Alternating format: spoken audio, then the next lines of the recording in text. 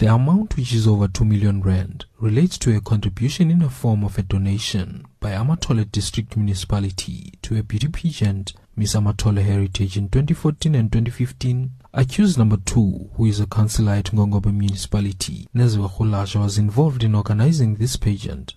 It's alleged that there were a lot of irregularities in handling the money for the pageant, and the name of the accused number 1, the Amathole District Municipality Mayor, Nomasikizi Konza, is linked to these irregularities. 2 other suspects who are signatories in 2 accounts linked to the Miss Amathole Heritage beauty pageant are also implicated. 4 other suspects are employees of the Amathole's Economic Development Agency, Aspire.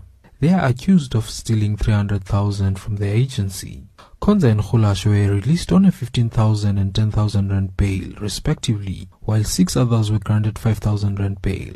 Head of Hawks in the Eastern Cape, Major General Nyameko Nokwanya, says anyone involved in serious crime will be arrested. The mandate of the Hawks is to fight serious corruption, serious organized crime, and serious commercial crime. Therefore, whoever is involved or alleged to be involved on one of those 3 categories get dealt with by the Hawks. And in this instance, we've arrested a number of municipality officials, including the executive mayor of Amathole and some group of attorneys as well, involving corruption-related matters which involved millions of rands.